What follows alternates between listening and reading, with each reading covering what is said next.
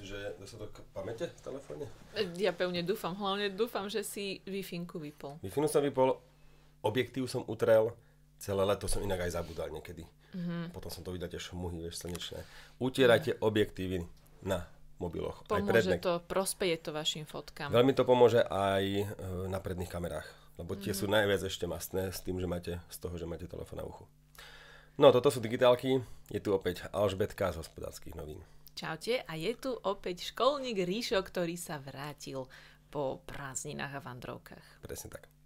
Toto je nabitý podcast. Nabitý, lebo máme množstvo informácií a sme pripravení.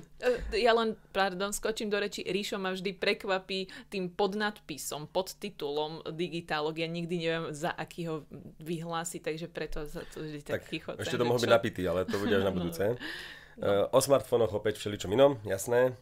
S humorom, bez vulgarizmov a s množstvom odbočiek do našich biedných životov. Nie, do tvojho biedného. Ja sa tak nepokladám. Áno, ty si až myslíš, že nič nehovoríš o sebe, ale vždy potom trepneš nejakú perlu. Takže veríme, že vás opäť rozosmieme viackrát. A teraz ide čo? Zvučka, nie?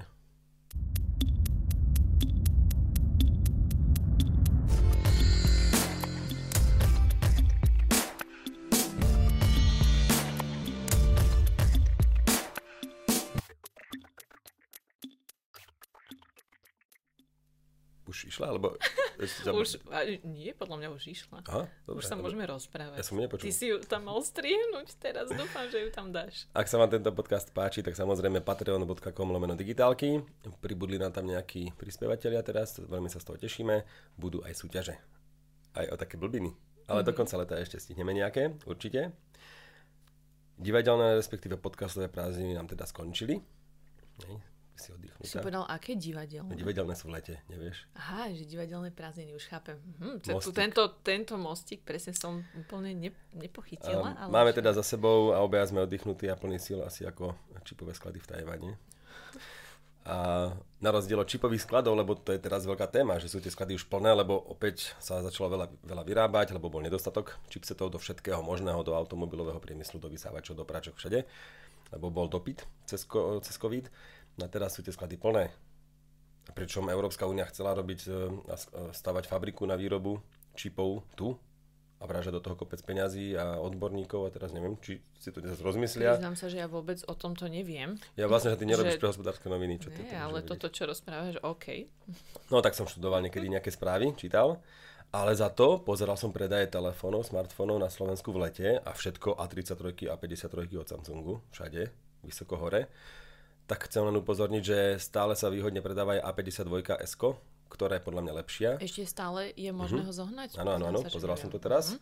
Už nie je tak výhodná, alebo o toľko výhodnejšia než A53, ale za to mne sa páčila pri recenzovaní skôr tá 33, lacnejšia, že mi dáva väčší zmysel z tej dvojice novej.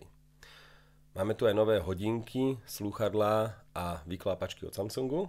Klapačku. Jednu iba mám. Nie, máme akože všeobecne sú tu nové a ty si donesla jednu. Ja aj tak. Ano. Takže tomu sa budeme venovať na konci.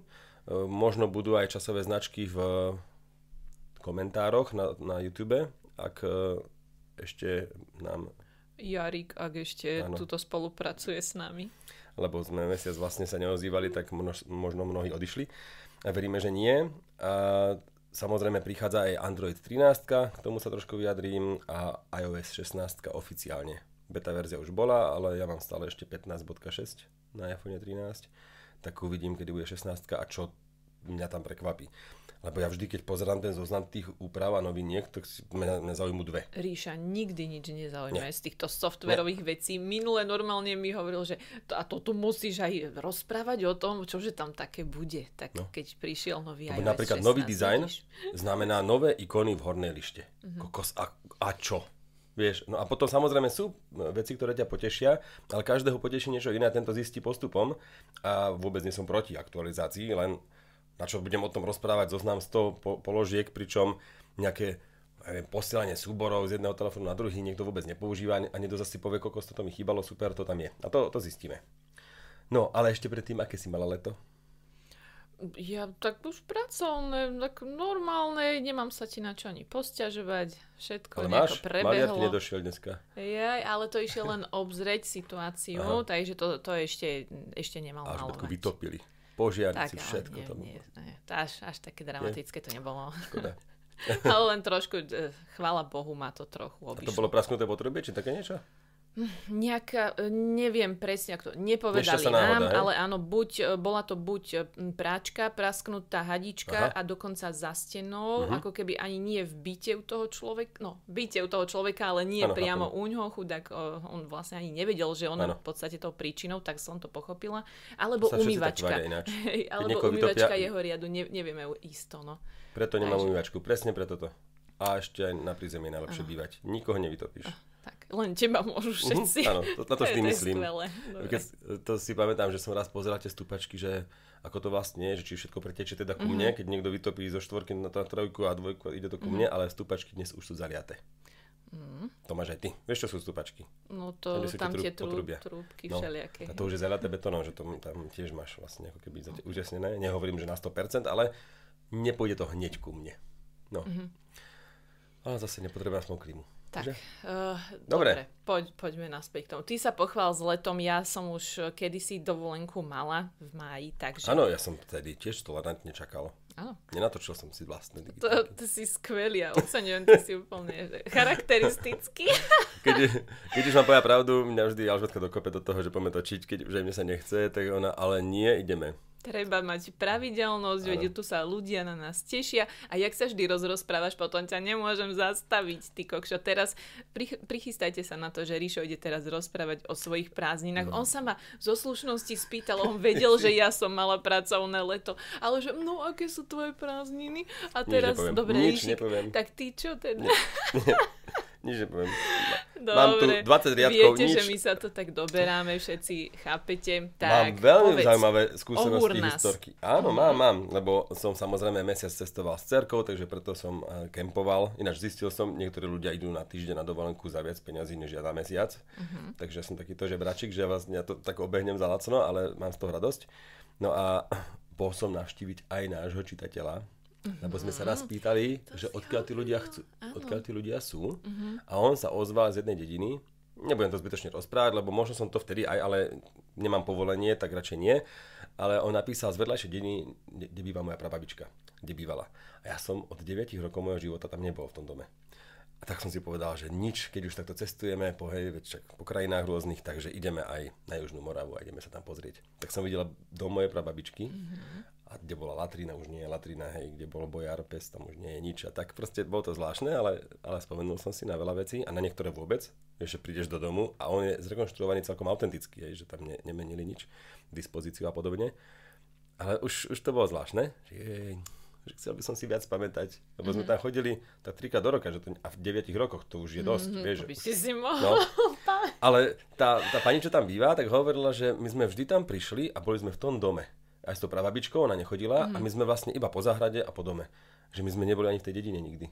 Lebo keď sa vyjde von, tak som videl takú tú lúku, to som si presne pamätal, že to okolie tej chalupy, vieš, ale prečo sme nechodili tam, ja neviem, k rybníku, alebo k tomu kaštieľu, alebo k niečomu. A nie, tam sa nechodilo. Proste my sme taká rodina. U nás sa furt sedelo, iba robilo a varilo a ja neviem čo. Takže to bolo zvláštne, ale potom som išiel teda za tým čitateľom a to bolo skvelé, lebo sme pokecali, ukázali mi kosačku, telefón, všetko možné, takže sme tam dokonca aj prespali. Veľmi príjemné stretnutie, aj za toto som veľmi rád. Natáčal som ináč aj spomalené videá, na Facebook som dával s iPhoneom, takže podporujem. Terorizoval si nás tým dostatočne. Presne. Všetkých. Podporujem každého, ak máte vodeodolný telefón, tak v tom bazéne proste natočiť niečo, nejaké decka z tobogánu a prechod rovno aj do vody a potom hore. A bol som prekvapený, ako to pekne zvládlo a dokonca som hneď potom aj mohol telefonovať celkom svižne. Že nejakých 10-15 minút som to nechal, nech vyteče voda z tých reprákov, ale v pohode. Takže aj toto ma milo prekvapilo. Okay. No a robil som kopec fotiek, mal som iba teda iPhone 13, nič iné. A bolo to... Prvýkrát som používal filtre.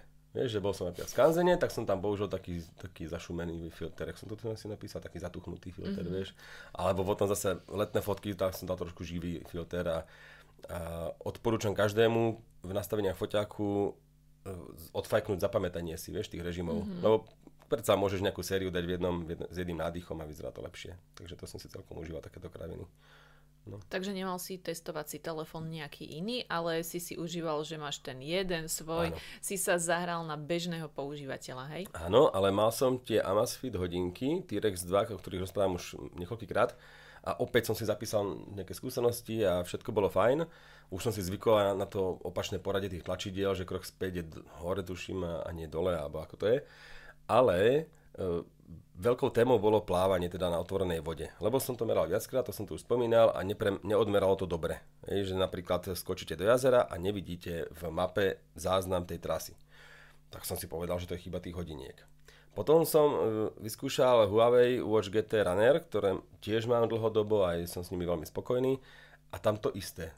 Začiatok plávania a koniec na tom brehu, ale počas nič. Čiže GPS-ko v otvorenej vode skrátka nechytá poriadne, áno. Už to vieš isto potvrdiť na Huawei Watch GT Runner a Amazfit T-Rex 2. No a včera sme boli na pive s Marianom, on tu aj s nami bol raz ako kamarát a on má Garminy a on povedal, že mne to meria. Tak hovorím, ukáž mapu, no a nemeria. Bolo to lepšie ako u teba, ano, ale zase nevyhlasovala by som to za presnosť.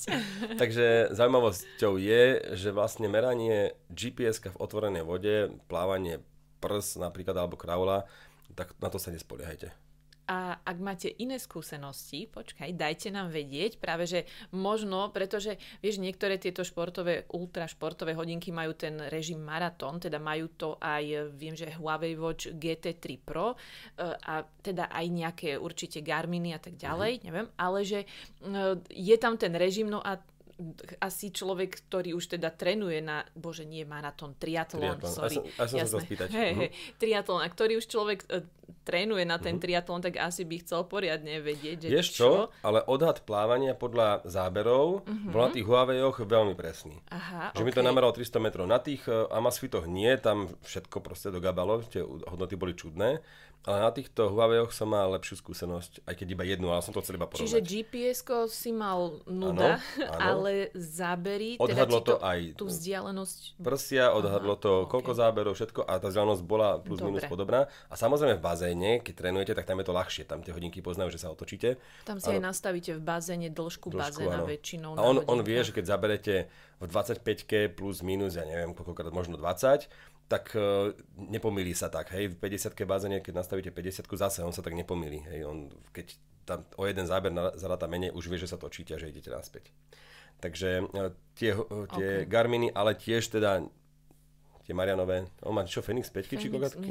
No, teraz si to niečo nepamätám. To je jedno, ale Fenixy určite, ale nejaké novšie, ale nie určite tie najnovšie. Sedmičky sú najnovšie, myslím, on má tuším 5-ky. No, každopádne nemáte najlacnejšie nejaké 200-eurové hodinky a videl som tú mapu vody a teda bolo to tiež komické. No, Android 13 už ide do pixelov, takže za chvíľku budú aj v Samsungoch a Xiaomi a ďalších telefónoch. Napíšte nám, ak teda príde, alebo už náhodou pískla vám správa, že už máte niečo také v telefóne. Som celkom zvedavý. Mal by tam byť nejaký novší dizajn, grafický, takže samozrejme horná lišta, ikonky a takéto veci. Malo by tam byť zjednodušené kopírovanie textu a prenos médií medzi zariadeniami. Ja si to predstavujem ako airdrop, niečo v iPhone. Že také niečo pripravujú, tak uvidíme, aké to bude. Lebo medzi rôznymi značkami to nie je také jednoduché. No a v tabletoch by mali byť lepšie odlišené dotyky dlane a dotykového pera napríklad. To som si z tých vlastností vybral ja, že toto sú veci, ktoré by mohli niekoho zaujať.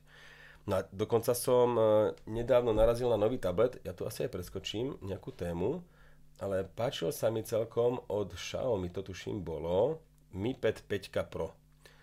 Písala to Lenka Ivančíková na Fony.sk, takže to len tak úplne bežne prebehne. 12-palcový tablet, nie je úplne malý, ale je tenučký, aj celkom pekný, aj ten foťak je tam taký väčší, aj rýchle nabíjanie tam bude. A má aj podporu dotykového pera Smart Pen a mohol by mať cenovku nejakých tých 500 eur, alebo 600 uvidíme. 10 000 baterka, stereo repráky, no skrátka. Aj Xiaomi tie tablety chce vyrábať očividne. Snapdragon Qualcomm 870, takže dobrý chipset. Proste veľmi fajn tablet to vyzerá byť. Takže tablety nie sú úplne mŕtve a dokonca ja stále poškulujem po nejakom.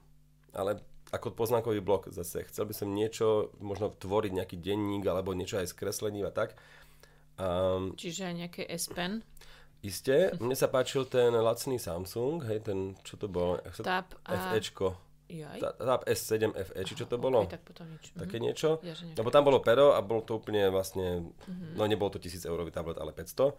Tak ma to zaujalo, ale proste mne sa páči formát skôr iPadu mini, že ešte menšie, že 8 palcov, 7. To úplne by mi stačilo. No a potom vlastne skončíš pri tom, že nejaký Z Fold by bol riešením úplne, vieš, alebo niečo roztváracie, kde už máš dostatočnú veľkosť a plus dotykové pero, ale pritom vlastne to máš stále pri sebe, lebo ja ten tablet bude mať vybitý v ruksaku. To viem. Inak dôležitá vec, často som v lete zdieľal fotky z tých všetkých mojich tripov a dával som tam aj mapu. A ja na mape vždy vyznačujem trasu, kde som išiel. A neviem, či ste si to niekedy uvedomili, ale ja keď urobím screenshot, tak po tom screenshote viete sa pohybovať dvomi prstami. Musíš dvomi prstami naraz, vieš zoomovať, oddalovať. Takže ja si prizumujem nejakú oblasť, napríklad na mape, a napíšem tam prstom cez celý displej, vieš, nejaký text a potom to zase oddialím. A je to pekné a vieš, nie je to cez celú fotku, ale je to proste iba v danom štart a cieľ, hej, alebo parkovisko, hej. Nemám to asi ako ukázať, nechcem to totiž ísť do súkromného profilu a teraz akože urobiť nejakú blbosť, ale viete skrátka pri urobení screenshotu približovať, oddalovať a posúvať sa po tom screenshote dvomi prstami. A ja keď jedným, tak kreslíte áno, vlastne. Alebo niečo iné máš. Dvoma. Áno. Jedným prstom robíte nejakú funkciu, úlohu vybranú, ale dvomi sa viete priblížiť a ono to aj vyhľadzuje. Hej, na iPhone, aj na Samsungu to vyhľadzujete ťahy. Takže ty naozaj napíšeš parkovisko a môže to byť iba 10 toho screenshotu. Vieš, ale ty to máš zväčšené na celý displej, napíšeš to a zase to oddialíš. A vyzerá to krajšie. Takže odporúčam toto využívať. Že nepotrebuješ vlastne S Pen, lebo ja ho potrebujem iba na toto. Ja aj túto mieríš, no dobre. Že môžeš vlastne obísť to, že nemáš ten S Pen, tak toto ešte skúste, než si kúpite telefón alebo tablet. Takže vlastne možno to používate iba na screenshoty a na niečo popísanie, vyznačenie, zakružkovanie.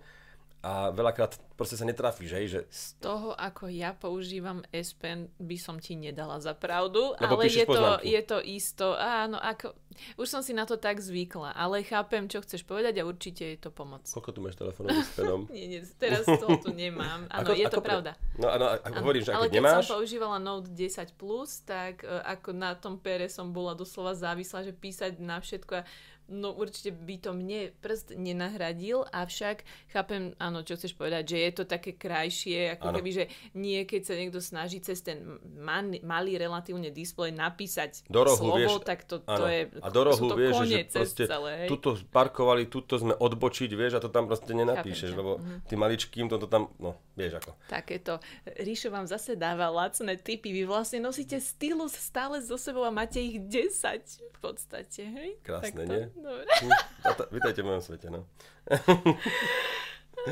A potom si zo mňa robia srandu. No, ale srandu si môžeme robiť aj z niečo iného. Pretože Rusi už idú vyrábať notebook, teda. Chudáci nemajú veľmi na výber. A ja si z toho srandu budem robiť, lebo keď niekto útočí na inú krajinu, dovidenia, do počutia. Takže, no nič. Je tam procesor ruskej výroby. Volá sa Baikal M. Ale mne sa páči, že dobre. Procesor majú ináč pre servery určený pôvodne, má aspoň ruský názov, hej?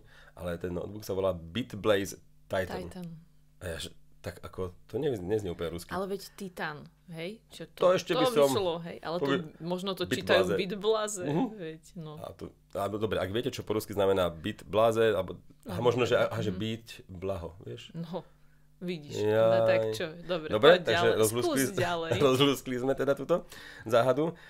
Je to 8-jadrový 1,5 GHz chipset, teda 10-ročná architektúra ARM Cortex A76.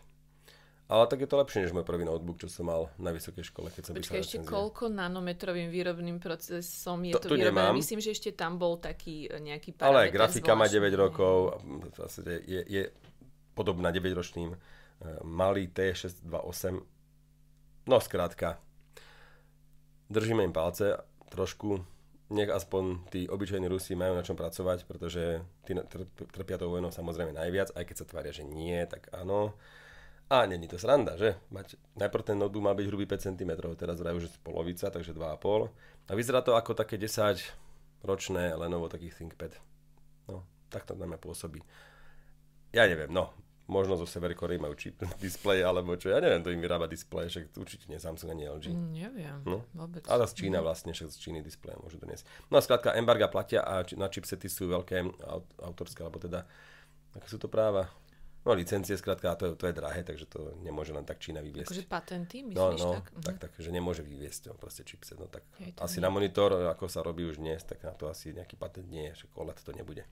No takže taká trošku sranda s trpkou príchuťou, ale mám tu niečo vtipné. Tínedžeri. No, a prieskum. 95% tínedžerov používa YouTube. Takže máme stále šancu osloviť tínedžerov. Počkaj, toto chceš. To som čítala, že YouTube a TikTok vraj TikTok 67%, ale rastie.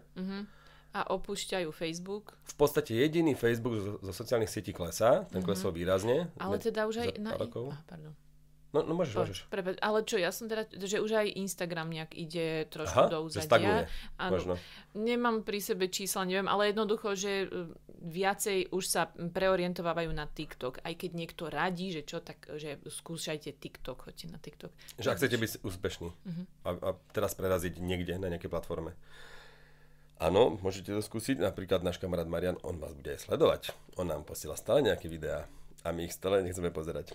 A on odoláva, pretože je to dobrý kamarát a hovorí si, že on raz zvíťazí a jeho odhad. Ja som sa do toho víru TikToku už ponorila. Sice ma to nebaví úplne tak neustále tam hľadať ten obsah, lebo som ti hovorila, že mám pocit, že to tak veľmi bombarduje. Ano. Pre mňa je tá platforma trošku agresívna s tým, že stále bombarduje tými videami a tam nemáš ako keby taký kľud trošku na oddych, že fotka, čiže stojí to. Ty si ju tak pozrieš a ide to ďalej. Tam sa stále videa...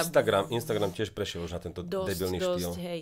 No a nič, ale teda áno, rozhodla som sa dôverovať Marianovi a teda ten TikTok už si nejak tam akože... No. Takže ja už nemusím, hej? Super, ďakujem. Inak Facebook, 32% úspech u tínedžerov momentálne. Hej, tínedžerov, neviem, či v štátoch to bolo možno, ale tak to sa už podobá aj v Európe, ono to je jedno. Ja nepoznám nikoho, kto má 15 rokov alebo pod 15 a zaujíma ho Facebook.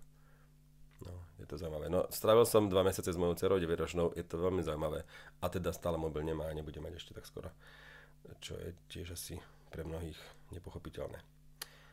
Dobre, prešli sme podľa mňa najdôležitejšími správami zo sveta. Ty máš niečo zaujímavé ešte z takýchto pikošiek? Zo sveta? Nie, ja som len rovno bola nachystaná, že to budeme tu tie novinky Samsungu viac rozoberať. Necíť sa previnila. Ale môžem počkať. Či si písala nejakú No pikošku? Určite. Počkaj, ja sa len pozriem, že čo som písala. Daj mi sekundu, že nie, že čo som ja Zatiaľ popísala. Zatiaľ vám môžem povedať tipy, kam môžete ísť. Ty? Stanovať, no? Tak poviem povedz, rýchlo, stručne. Ideš. V Slovensku, inak ja nerad robím tieto odporúčania, ale stále si hovorím, že počúva nás 20 ľudí a to je v pohode. Kemping Loka na rieke Saviňa v Slovensku. Saviňa sa píše Savinia. A pamätám si to podľa slova svinia vždy. Vieš, že svinia a tam pridáš a. Okay. Takže to si zapamätáte. Lebo v Slovensku sú známejšie lokality rieka Soča a podobne. Tam sa chodia raftovať, ale tá Saviňa je taká príjemná, je tam logárske údolie a fakt na mapy.cz si tam už pohľadáte, čo chcete všetko vidieť, aj na Google mapách a podobne. Takže napríklad tento Kemping Loka je atraktívny tým, že od 6 ráno vám tam zvoní kostolná väža nad vami. Každú štvrťhodinku. To je ešte taký, že bím, že je štvrť a ale tak všetko. Nie je to bím, je to nejaký dlhší zvuk, takže predstav si niečo ako Nie. Tak, to je nahraté niečo, či tam je reprák, neviem, ale urobí, že je štvrť. Je pol, to je o 6.30. Nie, o 6. už to musí zahrať úplne komplet. Dobre, ak vás to nezobudí o 6, tak o 7 určite, pretože to je 4 krát najprv hej, to je vlastne znak, že či je štvrť, pol, 3/4 celá a celá je teda 4 ťuknutia a potom počet úderov, a to sú tie už zvonové, koľko je hodín. Takže to ti drbne do zvonu 7 krát, hej. A to už nespíš totálne, ale o 10 to prestane, takže je úplne jedno, kedy chodíte spávať. Tu si lahnete o 10, pretože chcete to stihnúť aspoň tých 8 hodín do rána.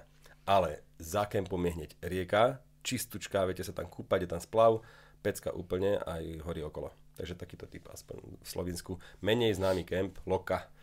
Nemá dokonca Loka alebo Loca, teraz neviem.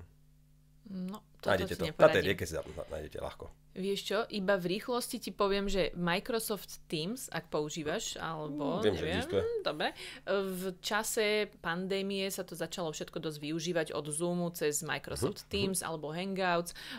Jednoducho Google firmy... Teams neexistujú? Ten Hangouts, myslím, že tak to už teraz nejaké menia, dobre, ok, prepáč.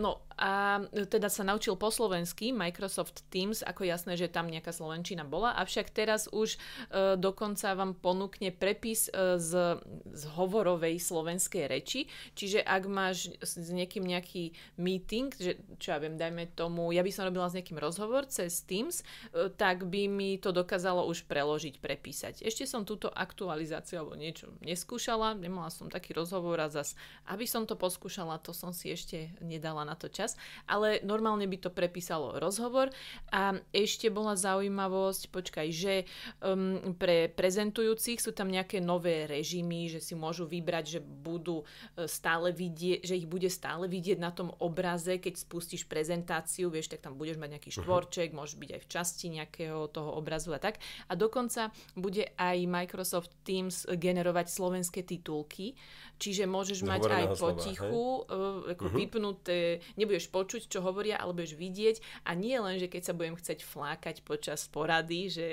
si ich dám ticho a budem na to pozerať, ale je to dobré aj pre nepočujúcich, že vlastne konečne... Nie, to dali v tlačovej správe, inak by som na to v živote neprišla. A teda, že vlastne nepočujúci už budú môcť takto pri videohovore teda sa... A nevidiaci čo? A nevidiaci to počujú. Dobre, som teba skúšal. Pane Bože, dúfam, že nikto akože to tu neberie vážne. Trošku si to tak... To bola normálna otázka. No. OK. Počkaj, a to nie. To nie je všetko. Ale nie, to v skratke, počkaj. A lavína. Nie, počkaj, alebo som aj skončila, počkaj, neviem sa dostať naspäť. Lavína. Počkaj, nie, neviem, prečo mi nefungoval teraz, počkaj, to je jedno, alebo mám mokré ruky, počkaj, potím sa. Počul si, ty máš nachystané o Apple, o iPhone, o iOS 16? Nič. A ty, že ťa vypočul samotný Apple? Aha, to sme si písali, áno, alebo čo? Som ti písala. Ale... Uniklo mi to, zabudol som si to zapísať. No vieš čo, tak Takto.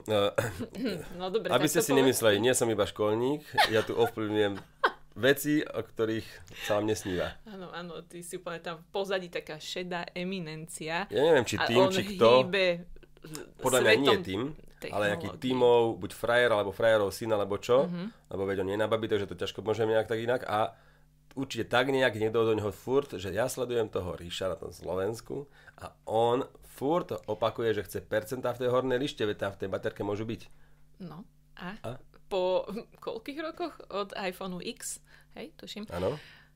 Je to tu? No, čiže, jednoducho, dobre, Apple vypočul všetkých nespokojných, ktorí nemali v hornej lište percento batérie napísané písmenkom, že napríklad máte 13%, 80%, ale bolo to tam vždy iba graficky znázornené, úroveň batérie tam bola vždy iba takou zakreslená, avšak pri rýchlom pohľade Ríšo nikdy nevedel, či má 80 alebo 60% baterky, pričom keď sa to blíži napríklad, či máš 21% alebo 40%, to už je kritický rozdiel. A vieš, že už sa to, keď by máš, no není to tam úplne presne vidieť. Neviem to vôbec, sere ma to stále, normálne na to kúkam a že čo je toto? Dobre. Teraz mám, dobre, typnem si 46, 47, OK. Ty kokos, jak si sa to už naučil. No, ale nechcel som, už som nechcel. Ale mne ide skôr o to... Apple už je neskoro, Ríšo už to vie aj proste odhadnúť. Idem v tom kempingu na vecko, berem si solitér, nie? Lebo ináč sú tam ľudia ruch, proste nie si uvoľnená, takže potrebuješ nejakú hru, čumíš do toho mobilu, ty nie, ja áno, hej. A teraz máš tých 7% baterky a potrebuješ, že či tú hru dohráš. A teraz ide 6, 5, hej, a proste ja som pokojný, keď sú tam tie percentá. A keď tam je jedna červená palička, alebo 2 pixely, hej, 2 pásiky pixelov, tak... Si vybíjal baterku už len tým, že pozeráš. No, presne. Tak. Ale aby sme dali trošku aj veci na pravú mieru, dalo sa to pozrieť, ale bol to vždy jeden klik alebo jedno potiahnutie prstom navyše. Mohli ste teda buď potiahnuť z hora a z pravého horného rohu. Boku, áno, rohu, áno, máš pravdu, horného rohu, alebo teda potiahnuť prstom zľava doprava a z ľavého kraja do pravého, tam sa vyroluje tá lišta, kde ste mohli mať nachystané hneď, aby ste videli, koľko percent batérie teda máte. Čiže ono to bolo iba o jeden klik navyše, avšak teda nebolo to také pohodlné, ako keď si na Androide takto kliknem a vidím presný, 33%. Aby sme boli presní, všetky tie iPhony vychádzajúce z iPhone 8, teda SEčka, to ponúkali aj tie novšie, lebo tam nie je vykrojenie. Áno, chyba je vo vykrojení, pretože potom už tam nebolo toľko miesta. Podľa nich... V ikone batérie to mohlo byť napísané, hej? No, avšak teraz ja som čítala, teda prvé dojmy ľudí, ktorí to testujú v bete, iOS 16 beta, že práve, že im to akoby aj zaniká v tej batérii a to je zároveň problém, pretože, neviem, hovorila som, nie. Pretože teraz tie percentá batérie teda prídu na iOS 16 a budú v ikone vpísané, avšak je to dosť malé, pretože už tá ikona je není najväčšia, no poviem to tak. Dobre, ale a vpísané vo vnútri, avšak... S grafickým zobrazením je toho stavu, nie? Aj ešte tam stále bude, úroveň, ale kvôli tomu, že počet pixelov je obmedzený napríklad na miničkách, tak na mini to nebude. Čiže na 12 mini napríklad, 13 mini, iPhone... to tam nebude stále vidieť. A ešte na iPhone XR, pretože to nemá také jemné rozlíšenie. No to je ináč dosť škandalózne pre mňa, lebo hociaký Android tam nemá, buď tam má číslo alebo grafické, hej, a vtedy to máš čisté a vtedy vidíš 99, 98 a tak percent. A ani tam nemáš tú ikonu percent, hej, tam to 98 a to by sa tam zmestilo. No. Ale okej, lebo ide o to, že ak by mi to vadilo, tak to predsa prepiem naspäť na tú grafiku. Že prečo tam je aj? Veď majú to urobiť, ale oni nevedia. Zas to poviem vo videu a do 2 rokov to bude. Uvidíš, ty ešte potom presne povedz si svoj názor, oni si to zapíšu, vypočujú a oni už ešte v ten večer bude Tim Cook telefonovať tam, vieš, softvéristom, že lebo jeho synovec povie, že Ríšo, tu zase má problém a viete, on je taký vizionár, že by sme ho mali počuť. Dobre, čiže toto sa vám objaví ostatným nám, smrteľníkom, netesterom beta, vlastne ani neviem kedy, v priebehu septembra, októbra, pri predstavení zrejme teda nových iPhoneov o ktorých 14. sa veľa píše, ale ja neviem nič. Napríklad. Ty vieš niečo o nových iPhonech? Čiže budú rovnaké, že bude vykrojenie, bude... Zase sa hovorí, že by teda mali mať priestrel už, že by nemali mať výrez, ale teda už by tam mala byť dierka na kameru a ešte práve, že ale taký podivný, zase ešte podlhovastejší, nejaký oval ako keby na Face ID, no kto vie, neviem. No je tam tých kamier dosť, keď sa na to pozrieš na slnko. Je tam dosť veľa tých vecí. Že uvidíme, No tak pri tomto som sa zasekla. A teda ešte máme aj nový Asus Zenfone 9, nie? To je ten maličký, či nie? Áno, a je taký maličký, to je pointa, preto som ti ho chcela spomenúť, že má to byť vlastne jedna z tých najmenších vlajkových lodí, takže do ruky. Tak len toto je Asus Zenfone 9. Ten mi je veľmi sympatický, akurát zastúpenie na Slovensku plus servis stále nemám a ešte aj softwarová starostlivosť o tie zariadenia úplne neprajú tomu, aby som o tom nadšene hovoril, ale ak sa to zmení, tak budem rád. Nie? Nie je to tak? Tak bodaj by nám to požičali. No, ale poznám, mám kamoša, čo má nejaký Asus a je s ním spokojný. Hej, ale za to predáva, myslím. Celkovo nemám pocit, že tie telefóny sú zlé, o to pokoj, len asi nie sú v takom kurze, aby som ich možno aj tak bežne odporúčala. Poviem to tak, ako neodporúčam to, čo frčí, ale nemám to naskúšané a nechcem to príliš potom asi odporúčať. Pre mňa je dôležité aj to, že dvojročný Samsung alebo trojročný viem posunúť v rodine a ešte tam prídu aktualizácie, ešte to je normálny živý telefón a pri tom Asuse už tú istotu nemám.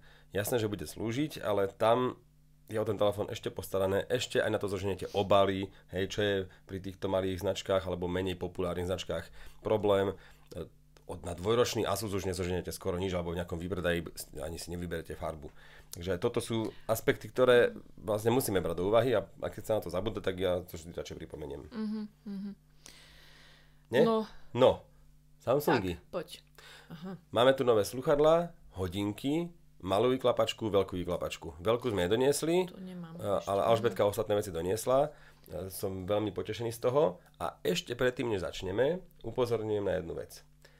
Galaxy Z Flip 3 5G-čkový telefón sa teraz predáva na Heureke, sa môžete pozrieť, v serióznych obchodoch, MOL.sk nie, ale TPD-čko 719 €, Samsung za 729. Skrátka, za 730 30 eur môžete mať minulú generáciu, ktorá už je vodeodolná, už splňa všetko dôležité. Akurát z toho všetkého, ak mám úplne nahrubo iba jeden parameter spomenúť, nová generácia má silnejšiu batériu. Ale inak, ak by vám toto nevadilo, ja by som sa určite poohľadol nie po 1100 eurovom telefóne, ktorý tu máme, ale po 730 eurovom minulej generácii, ktorá je podľa mňa už veľmi, veľmi, veľmi fajn. Toľko k minulej generácii, poďme na tú aktuálnu.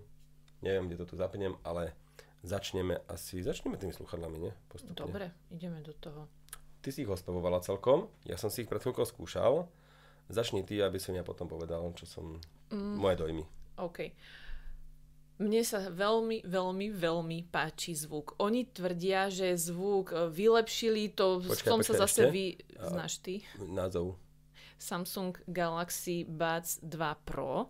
Je to teda nástupca Samsung Galaxy Buds Pro minuloročné alebo minuloročnej verzie. Tieto sú o 15% menšie a takou najdôležitejšou teda zmenou je, že tu majú 24-bitové audio. Neviem presne, ako to vysvetliť. Absolútne sa v tomto nevyznám, ale ten zvuk je fakt... Ešte bitové 24 a predtým bolo 16 bitov. A predtým bolo 16. No, tak tam výrazný posun v kvalite zvuku. Ale za mňa hrajú akože fenomenálne. Ja mám strašne rada také jemné basy, ktoré si tam síce viete ešte nastaviť v rámci ekvalizéru, že môžete ešte viacej to vypeckovať, ak máte radi, že teda vám duní všetko, celá hlava. Ale túto sa mi strašne páči, že ešte aj v tom bežnom, normálnom režime, v ktorom to používam, tak je to veľmi, veľmi príjemne, to tak uzatvára mi to, skrátka ten zvuk, dobre mi sedia v ušiach. Naozaj som si ich v tomto strašne obľúbila. Nedávno som mala aj Sony Link Buds, o ktorých sme tu už veľmi veľa hovorili. Samozrejme, tam bol ten dojem úplne iný, lebo oni sú deravé, neviem čo, bla bla. Ale potom som mala ešte aj Huawei FreeBuds 2 Pro a tam sa mi zdal ten zvuk trošku taký pisklavejší, ostrejší, poviem to tak škaredo, aby ste zhruba pochopili, o čom hovorím. A tuto mi ten zvuk prišiel úplne taký plný, pekný. Neviem, v rámci Samsungov mne sa aj na tých Buds Pro predošli. Mne sa ten zvuk veľmi páčil, ale toto je podľa mňa úplne niečo iné, ako som mala tie doterajšie dve slúchadlá. Povedz ale ty, Ríšo, to samozrejme porovnal s tvojimi AirPods Pro. A aký si mal dojem? V prvom rade AirPods Pro stoja do 300 eur, myslím, a tie dostia 230, takže sú lacnejšie. Páči sa mi aj tvár, nemajú tú tyčinku, čo mne vyhovuje viac pri manipulácii, aj pri gestách. Mne práve, že vyhovuje to, že ju nemajú. To si myslel, že tebe vyhovuje viac tyčinka. Mne nie, lebo mne sa o ňu zachytávajú vlasy. To som tu minule hovorila. Výborný a je to postreh. svatá pravda pre mňa. Výborný postreh, preto je problém, keď ja robím recenziu sám, že si neviem tieto veci predstaviť, je super, že to ma doplňaš. Dôležitý postreh pre baby určite lepší. Ja si ich vždy vyhodím z uší. Tie FreeBuds, ja neviem koľkokrát som to fakt, že zhodila doslova, lebo som si posunula vlasy a už sa to tam zo spodu zachytilo, vieš? To by mi napadlo.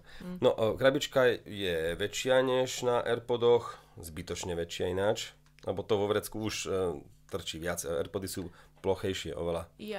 To menej. Dávam ich niekedy do vrecka. Ona nie je je aj užšia, ale že užšia z istej strany, tá krabička, to chcem len povedať, ale je ploskejšia krabička je v AirPodoch, takže áno, je to skladnejšie do vrecka. Poviem to pre chlapov, je objemnejšie, objemovo je oveľa väčšia. Proste do vody, keď to ponoríte, vytlačí viac vody, ale neviem, aká tam je batéria, toto veci ma až tak nezaujímajú, lebo keď sme to porovnali s tou predchádzajúcou generáciou, tieto parametre sa až tak nezmenili. Dôležité je ten zvuk. 500 mAh batéria vo vnútri v tej škatulke a v predošlej bola 472 mAh. A inak slúchadlá ako také tie kôstky majú stále rovnakú batériu. Čiže inak nejakých 5 hodín by to malo vydržať na jedno nabitie počúvania hudby. Mám to tu už na screenshotované, môžem to zhruba potvrdiť. S ANC-čkom menej, počkaj, 4 talk time, nie, to je talk time. ANC off. Aha, vypnuté 8 hodín, zapnuté 5 hodín. Tak. Okay. No. Ale to sa nezmenilo tým pádom, pokiaľ viem. 5 hodín, počkaj, a potom celkovo spolu, a to už sú také počty, že 18-29 hodín, o hodinu niečo má viacej bez vypnutého ANCčka, no to už. Tá výdrž môže byť dokonca lepšie než na AirPodoch, to sa nehádam, lebo ja nie som nejaký nadšený z výdrže AirPodov, ale to sa nabije strašne rýchlo aj v tej krabičke, aj potom, takže to až tak neriešim. Ale teda porovnanie s AirPodmi.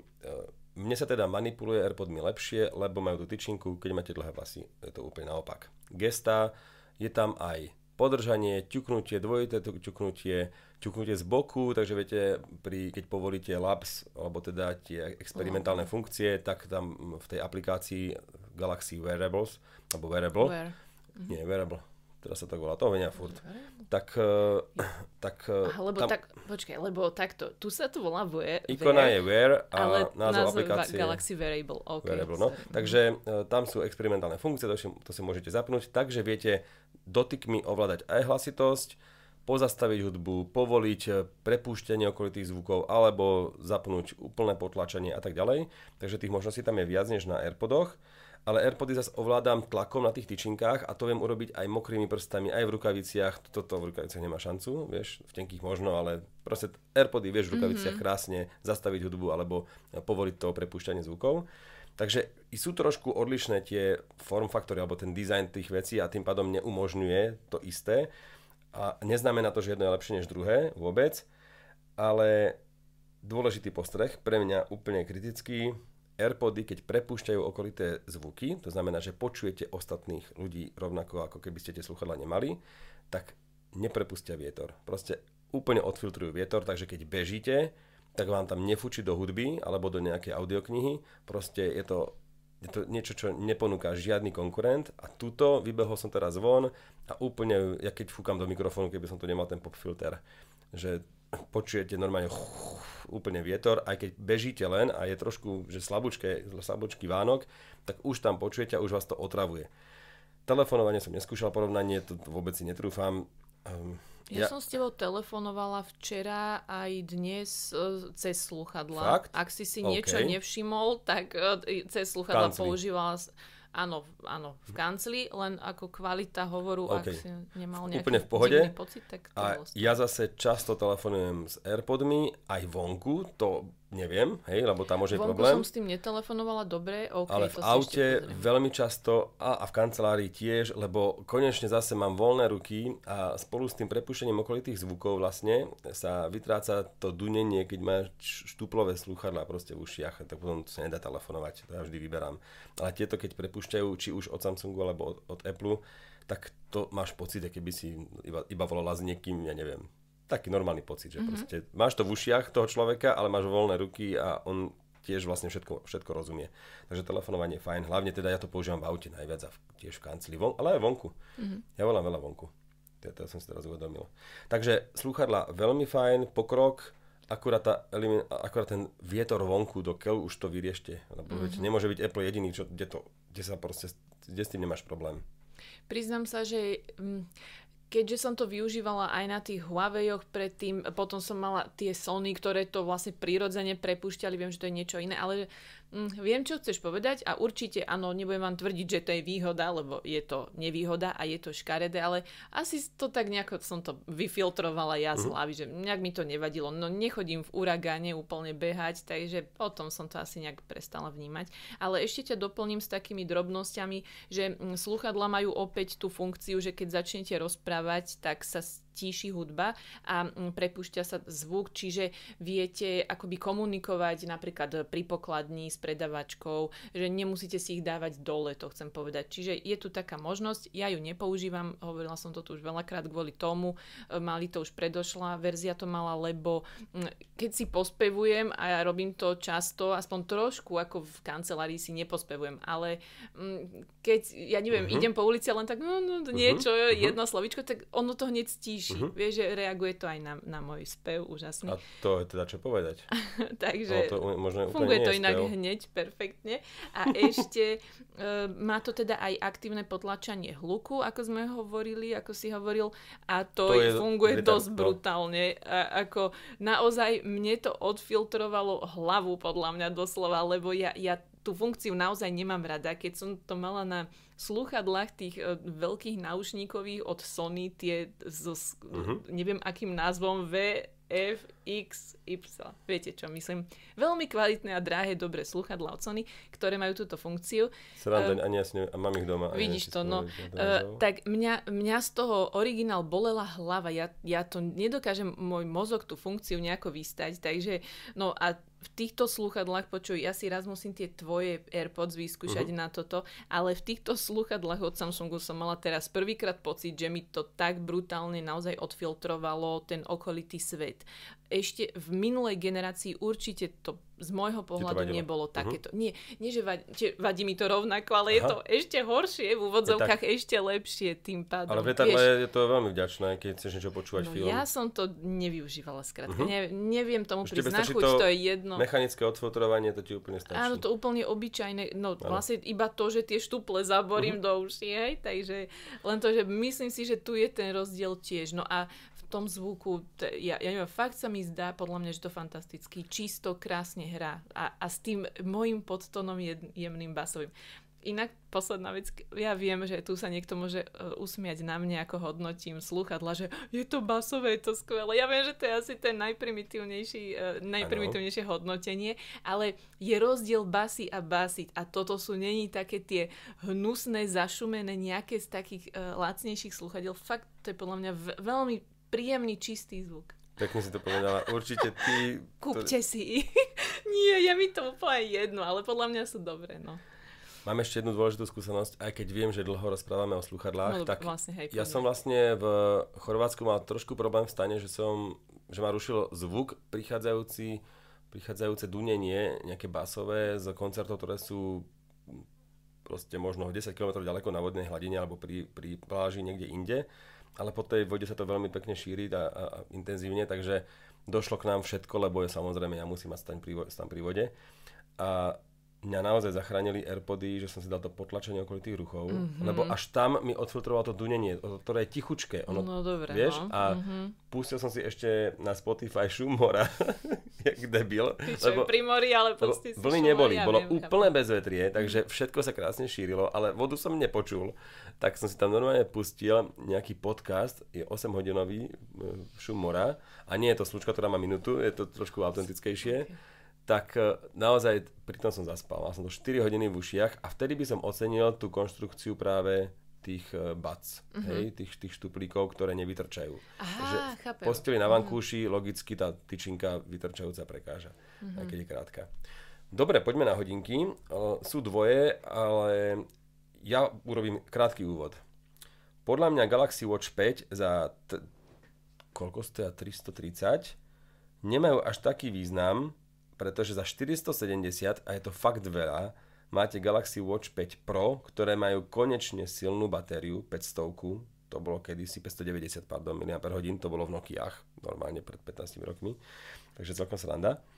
Alebo 20 už? Ježiš, snad nie. No a... Watch 5 sú za 300, len aby som ťa... Od 300, len aby som ťa... no áno, lebo to sú dámske za 300, ale tie väčšie 330 a teda za 140 eur si musíte priplatiť, aby ste mali tie Pro hodinky, ale až tie dávajú zmysel oproti tým minulým generáciám, kedy si poviete konečne obrovský pokrok v tej výdrži, lebo inak, jasné, sú titánové, hentie lacnejšie sú z hliníka, to vám až tak asi problém robiť nebude. Zafírové sklíčko je na obidvoch, to je veľký pokrok, ale tak dobre, keď ste nerozbili doteraz ten displej, tak nebudete kúpovať hodinky, hej, a keď ste ho rozbili, tak už hľadáte niečo iné. Ale 410 batéria je v tých lacnejších, tie malé majú iba 280, to je málo, ale tie L-kové, tie väčšie, Watch 5, tie majú 410. Poviete si, že OK, akože je to viac než v lani, o 50 mAh, ale až 590 má fakt ten potenciál ponúknuť celovíkendové hodinky. Normálne, no ja som napríklad teraz používate T-Rexy a meriam si 5-hodinovú bicyklovačku, tak mi to zožerie 5x3 je 15% baterky, hej. Keď zoberiem Huawei-acké hodinky, opäť bicyklovačka, normálne trasa je tam celá Huawei Watch GT Runner, opäť pozriem si tú trasu veľmi presne na tej mape, takže fakt to sníma každú chvíľu, nechaj každú, ale tak nie minútu, on to sníma častejšie, tak to zožerie zase za 5 hodín 15% baterky. Možno 20, ale to je aj 6 alebo 7 hodín som to mal zapnuté. No a tieto Samsungy ste vymlátili skrátka za pár hodín. Ja som robila aj taký pokus, bola som na chate pod Rysmi, sa to tužím volalo. Áno, chata pod Rysmi, celkom vysokohorská turistika, dovolím si tvrdiť. A mala som tam presne Samsung Galaxy Watch, tuším trojky to boli, a Huawei Watch, neviem aké. Pointa je, že Samsung mi nedokázal odmerať cestu späť. Že tú celodennú, síce naozaj náročnú turistiku, ale fakt, že to nedokázalo zmerať. A tak nebolo by to lepšie ani v tej minuloročnej generácii. Presne tak, takže konečne sú to hodinky pre aktívny pohyb. Jasné, že keď idete na celodennú túru a meriate 12 hodín, asi by som si tú nabíjačku zobral. Tam neverím, že to vydrží, ale možno, prekvapia, uvidíme. Ale už to nie je proste nepriateľné alebo neprípustné pre tých, čo si merajú celý deň bicyklovačku alebo turistiku, nejakých tých 10 hodín. No a samozrejme ešte tam máme rýchlejšie nabíjanie, takže aj keď sa to vybije, tak konečne sa to nenabíja 2,5 hodiny, či koľko to bolo predtým, dlho. Teraz to snáď bude, no neviem ako to je, rýchlo, ale snáď Dala som ich v noci nabíjať, tak neviem. Uvidíme, ale tak snáď hodinka a pol. Z USB-C mi to ukázalo 2 hodiny, iba do počítaču som to dala na chvíľu a mi to ukázalo až doplna 2 hodiny 50. Fakt? Ale cez počítač. Ja, lebo zase tá baterka je zase väčšia. Takže neviem. Vieš, ono to nabíjanie môže byť rýchlejšie. Uvidím, ale tak to hovorím, že počkaj, ale bolo to do počítaču, ale viem, že to bolo cez 2 hodiny. Ale že či to s tým vieš to môže súvisieť, neviem. Ale toto nabíjanie ešte nemám otestované, to neviem. No. Ale je prvý deň a teda ráno som ich dala z nabíjačky dole, nosím ich celý deň, je 7:45 večer a mám 79% baterky. Áno?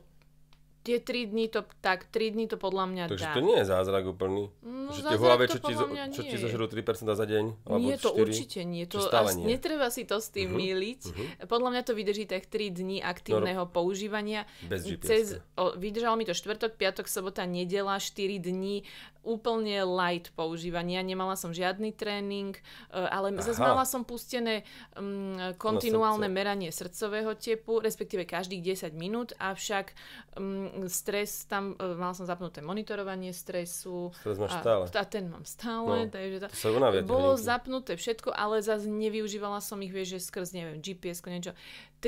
Za 3 dní by som sa postavila, že isto v pohode aj nejaký tréning, niečo to môže zvládať. Takže ak chcete, aby vám to ponúklo telefonovanie, odpovedanie na správy, smajlíky, proste to, čo ponúkali doterajšie hodinky, tak to cez víkend vydrží určite. Od piatku rána, že odpojíte a v nedeľu večer, keď prídete z víkendu po robote, tak to nemusíte brať nabíjačku, ale ak už budete merať nejaké GPS-ko, behať alebo čo, radšej si to nabíjačku, alebo nie nabíjačku, je hociaký mobil, vy to môžete reverzne nabiť zo Samsungu, len vám to zožere podľa mňa tých 600 mAh. Ja by som to z telefónu, tomu som ešte neprišla na chuť, lebo presne to vždy vymlatí telefón potom. No. Ale dá sa nejakých 10% nabiť. Zmizla luneta, niekomu to samozrejme môže vadiť, mne vôbec, ale ja som myslel, že bude aspoň tá digitálna. Je tu digitálna. Je? Aha, okej.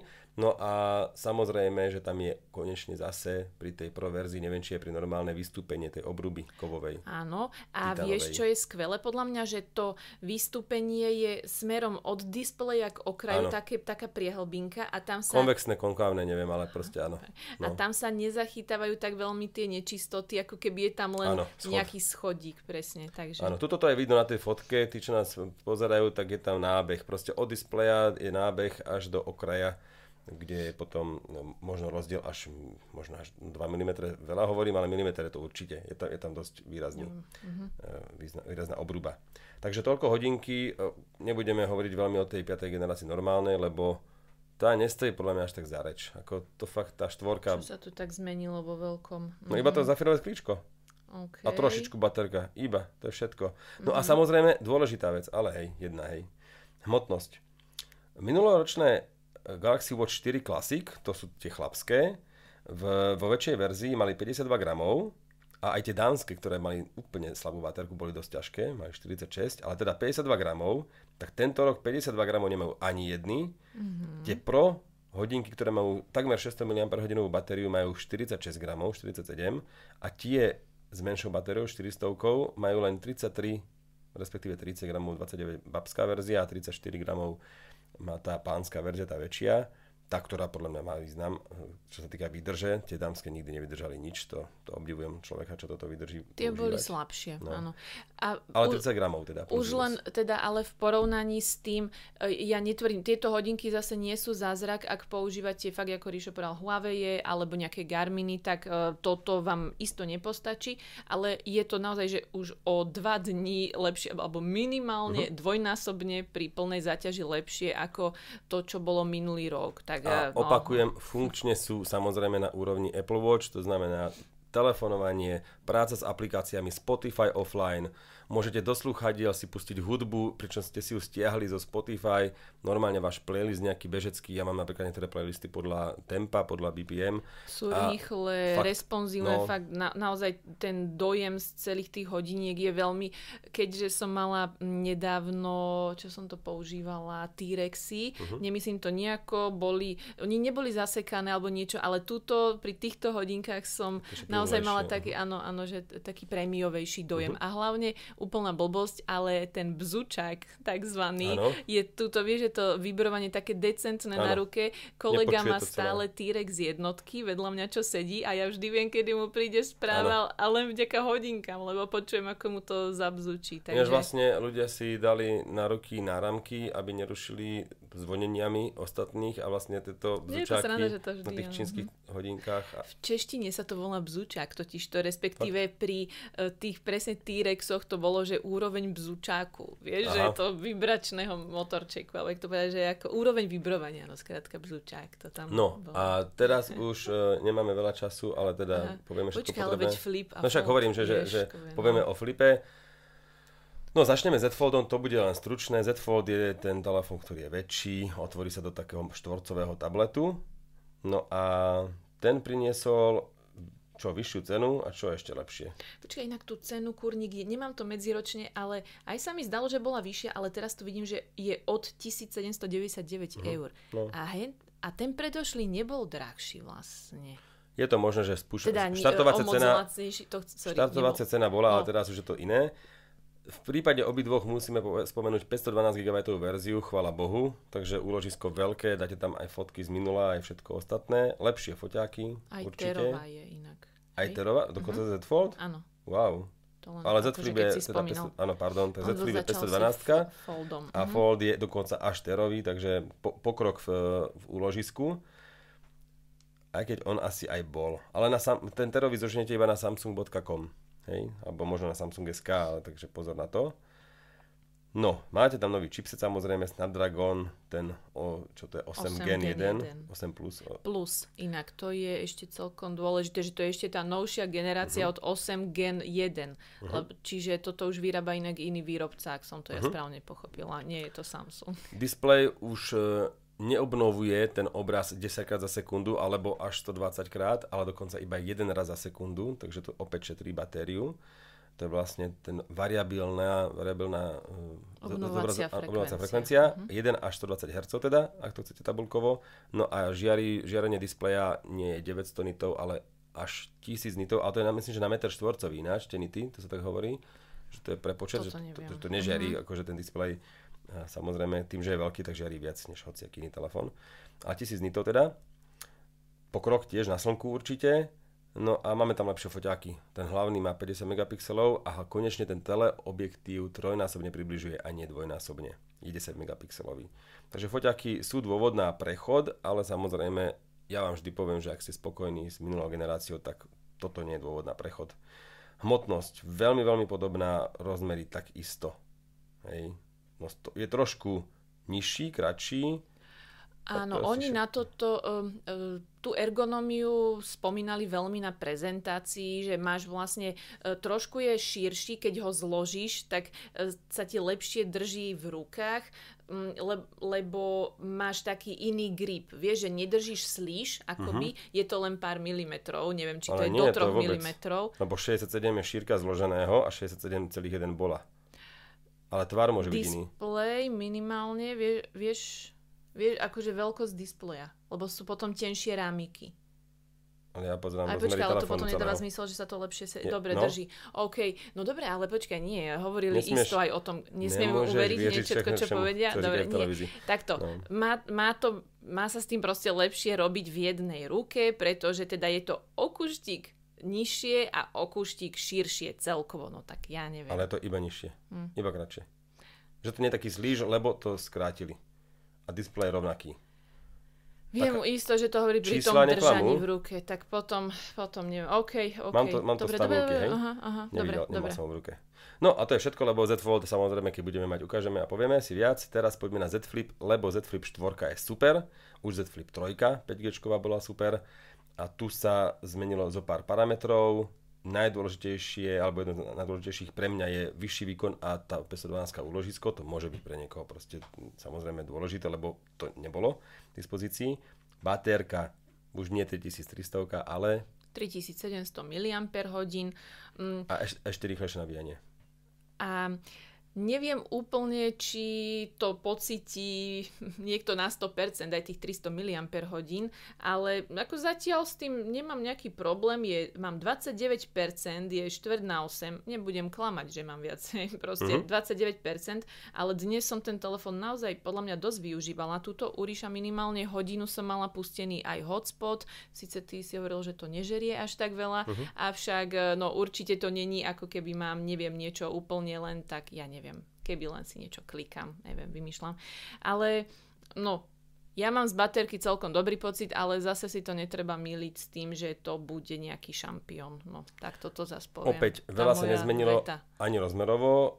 Je tam opäť adaptívna zobrazovacia frekvencia od 1 Hz.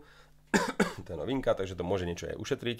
Preto ja tej výdrži verím, že bude lepšie, ale zase nemôže byť isto horšia zásadne. Nebude 100% podľa mňa, alebo že neviem to úplne jednak jednej porovnať, ale neubúdajú mi percenta pred očami, ako som trošku mala pri tých flipoch, alebo kedysi dávno pri FEčku taký pocit. No.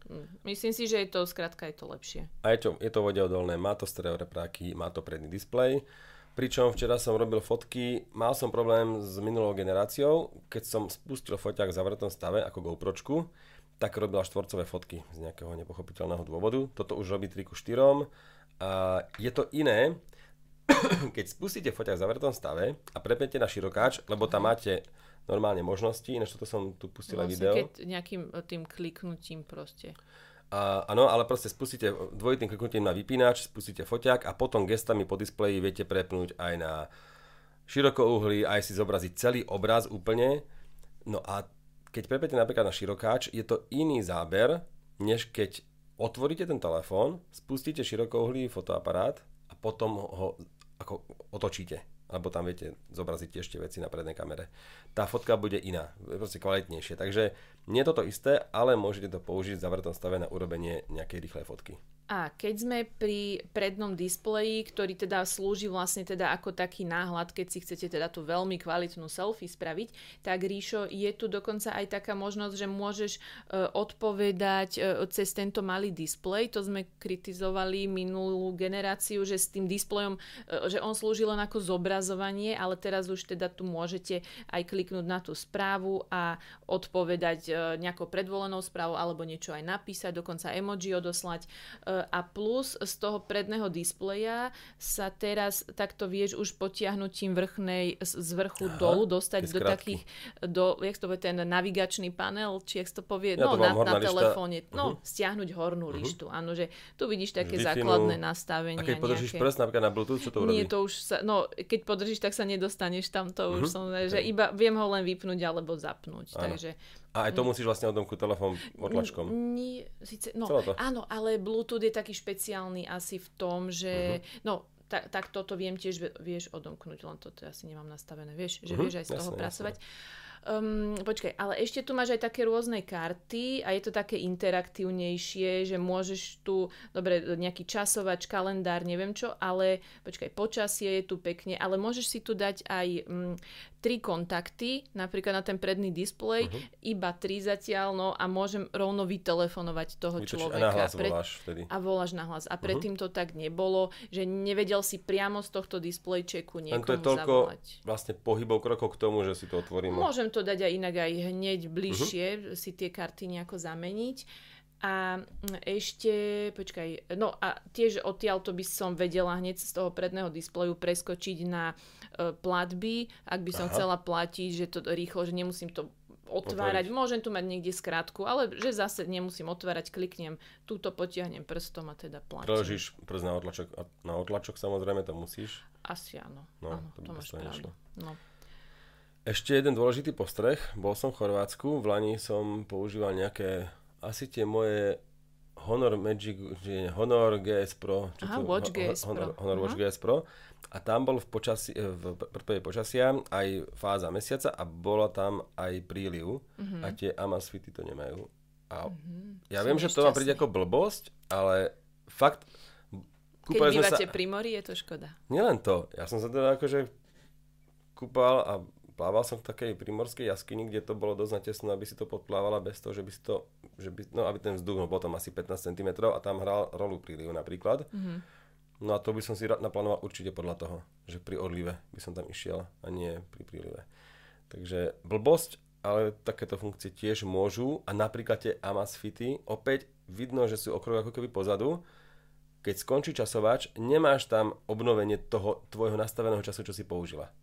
Pričom každé ostatné hodinky máš tam, začnú bzučať, 15 minút treba prebehlo. Ešte raz, keď skončí časovač, čo si Áno, povedal? odpočítavanie napríklad 15 minút, tak tam máš možnosť obnoviť a ešte raz dať tých 15 minút. Okay. Amazfity nie. Ríšo je totiž to úchylák na časovač. Lebo bez neho by som na všetko zabudol. Takže tam sa musíš vrátiť a keď chceš ovládať tlačidlami, čo zase Amazfity sú perfektné v tom ovládaní tlačidlami, hore, dole a potvrdiť aj späť, tak tam sa dostaneš iba vlastne, keď chceš rýchlo, že stlačíš časovač, že dobre, OK, stačilo a idem ešte raz, tak ideš na 1 minútu. Že odpočítavanie. On je defaultne nie na tom čase, čo si zvolila, treba 15 minút, ale on sa vráti na 1 minútu. Pričom všade na všetkých ostatných hodinkách ti ostane ten tvoj čas, čo si mala, keď to bzučí, že chcete ešte raz 5 minút stopovať, alebo ešte raz 15. A oni nie, oni proste nerátajú s tým, že by si to chcela ešte raz. Čo ja vlastne keď varím, tak vždy kontrolujem napríklad guláš, keď varím vonku, kokosček, ja neviem, pijem pivo, buben drevo, debatujem, ja si dávam presne 15 minút a vždy idem skontrolovať oheň, zamiešam a ja by som bez tohto, ja neviem, pripiekol všetko. Takže blbosť, OK, ale že ja len chcem vykresliť na jednotlivých funkciách, že ako keby boli neúplne dotiahnuté a že iní výrobcovia už sú zase o trošku, lebo to vyrábajú dlhšie, alebo neviem, viac ladia, tak sú vždy o krok vpred. Komu tým prospiejete? Ja si len dovolím ešte doplniť takú, jak sa to poviem, alibistickú vec. Ak sa vám zdá, že sme povrchne prebehli tie zariadenia niektoré, nezdá sa vám to? Nie, my totiž to však budeme sa tomu určite ešte v priebehu ďalších digitálok párkrát venovať, už len keď to ja dotestujem, Ríšo keď to dotestuje, neviem, ktorý si vezmeš, či už jeden, druhý, takže snažili sme sa to v skratke preletieť. Opýtam sa Tomáša, či ti to môžem potom posunúť. Z Flip určite chcem testovať, ale už teraz viem povedať, že tie zmeny sú iba, ako sa hovorí, obligátne evolučné, že ich je zopár. V tejto generácii áno. Akurát v tom Flipe ma baterka ma tu teší, že teda je trochu lepšia. A vieš čo, ale tie foťaky, nemám to zase jednak jednej, takže nepoviem, že sú lepšie, ale sú veľmi, veľmi dobré. Fakt sa mi veľmi páči, ako to fotí. Inak veľmi veľa môže robiť už len sklíčko a optika a tieto veci, ktoré pri zachovaní parametrov môžu vylepšiť kvalitu snímky. A toto samozrejme vždy je rozdiel medzi 300 eurovým mobilom a 1000. Použitie materiálov na objektívoch aj celkovo. Hej, to sklo je tvrdšie a vedie drahšie samozrejme. Ja len, že ak niekto napríklad hovoril, že foťaky na Flipe celkovo, že napríklad na minulej generácii Z Flip 3, Z Fold 3 nestoja za veľa, tak tam by som bola opatrná ja osobne preto, lebo sa to porovnávalo so špičkou úplnou, kde ide v prvom rade o foťaky, o výkon, neviem čo. Myslíš S22 Ultra, S21 napríklad, Ultra? Hej, no tak keď sa to všeobecne vezme, tak tie fotoaparáty, napríklad v DxOMark, oni nebodujú nevyťažujú príliš tie Samsungy a tak. Ale takto, ja som chcela povedať inú vec, že keď niekto povie, že nie sú tam neviem aké foťaky, tak porovnáva sa to s úplnou špičkou. Podľa mňa stále to je lepšie ako pre mňa, neviem, 90 iných percent na trhu telefónov zase, že nemyslím si, že sú tu zlé fotoaparáty, alebo že tam boli predtým nejaké zlé. Ale to už vyzerá, že ospravedlňujem niečo. Nie, ja môžem za seba povedať, že fandím Samsungu s týmito skladačkami, som rád, že do toho idú a už len vlastne informácia, že pri zachovaní rozmerov, respektíve trošku lepších rozmeroch, možno nech to aj nie je citeľné, tak tá silnejšia batéria je obrovský pokrok, lebo ona je o 10% väčšia. Hej? A napríklad, že Z Fold má pri trošku menších rozmeroch alebo kratších rovnaký displej, zase je to dôležité, že to vlastne oni zlepšujú, len si to tak človek neuvedomí na prvýkrát. No, hej, len ako mňa štve, že pri tom Folde nedali väčšiu baterku, že medzigeneračne, že to je za mňa škoda. Aspoň sa mohli, aspoň na tom papieri niekto nejako vyzerá, je to hrozné, čo hovorím, ale to oni napríklad ma mrzí. Oni nechceli ísť do vyššej hmotnosti. Avšak, vidíš, dobre, ale zase na tom Folde to zle nebolo. Teraz to znie, že nebolo to ani dobre. Na tom Folde bola podľa mňa baterka celkom dobrá. 4400, hej. No, nič, že tam to nebola katastrofa, pretože tam používate viacej tak či tak ten predný displej mimochodom. V podstate tam šetríte dosť veľa energie. Ale no len tak, že vyzeralo by to určite lepšie, alebo ľahšie by sa mi na ten telefón pozeralo, že prečo by ste si ho mali kúpiť, pretože teda zatiaľ asi nebude hriech povedať, že Z Fold 3 je stále ako veľmi silný konkurent tohto telefónu. Ak nájdete lepšiu cenu, tak samozrejme choďte radšej do voľnejšej generácie, ktorá môže byť o niekoľko stoviek lacnejšia. Veď aj bola, dokonca za 1200 bola nejaké akcii, to bolo úplne brutálne. Tak len toľko. A keď sa minú Z Fold 3, sú na rade Z Fold 4. Presne tak. To je myšlienka hodná vytesania do kameňa. Na Trenčianskej skale to už mažu Markusa Aurelia, či to tam je nejaké riony a tam už dávajú betu Gavendovú. Tak. Tešíme sa potom na testy a to vám tu potom už narozprávame toho až. Alebo aj nie. Ja áno. Vlastne. Dobre, tak zvládli ste to s nami, ďakujeme, čaute, po prázdninách oddychnutí, šťastní sme. Dúfam, že budúci týždeň zase točíme a potom ten ďalší by sme mali mať dokonca hostia, ktorý sa venuje aj hráčským notebookom a týmto veciam. Ja im vôbec nerozumiem, takže ja budem mať iba otvorené ústa, alebo skôr zatvorené. A vysvetlí nám. Ale pokojne sa môžete popýtať. Na budúce vám asi dáme nejakú uputavku, aby ste mali priestor na pýtanie sa a zatiaľ si to iba rozmyslíte. Tak. Ďakujeme patronom aj za komentáre, takisto aj za komentáre pod videom na YouTube kanáli, logicky. A tešíme sa aj z tých, čo počúvajú podcasty bez obrazu. Ste super. Áno, ja vás aj obdivujem niekedy a viem, že niekedy aj to tak ako skritizujete potom, že sa to tak náročnejšie môže počúvať, ale no zas to už... Podľa mňa dneska sme sa celkom snažili. Verím, že sa zlepšíme aj v tej osnove. Dobre. Čaute. Ahojte.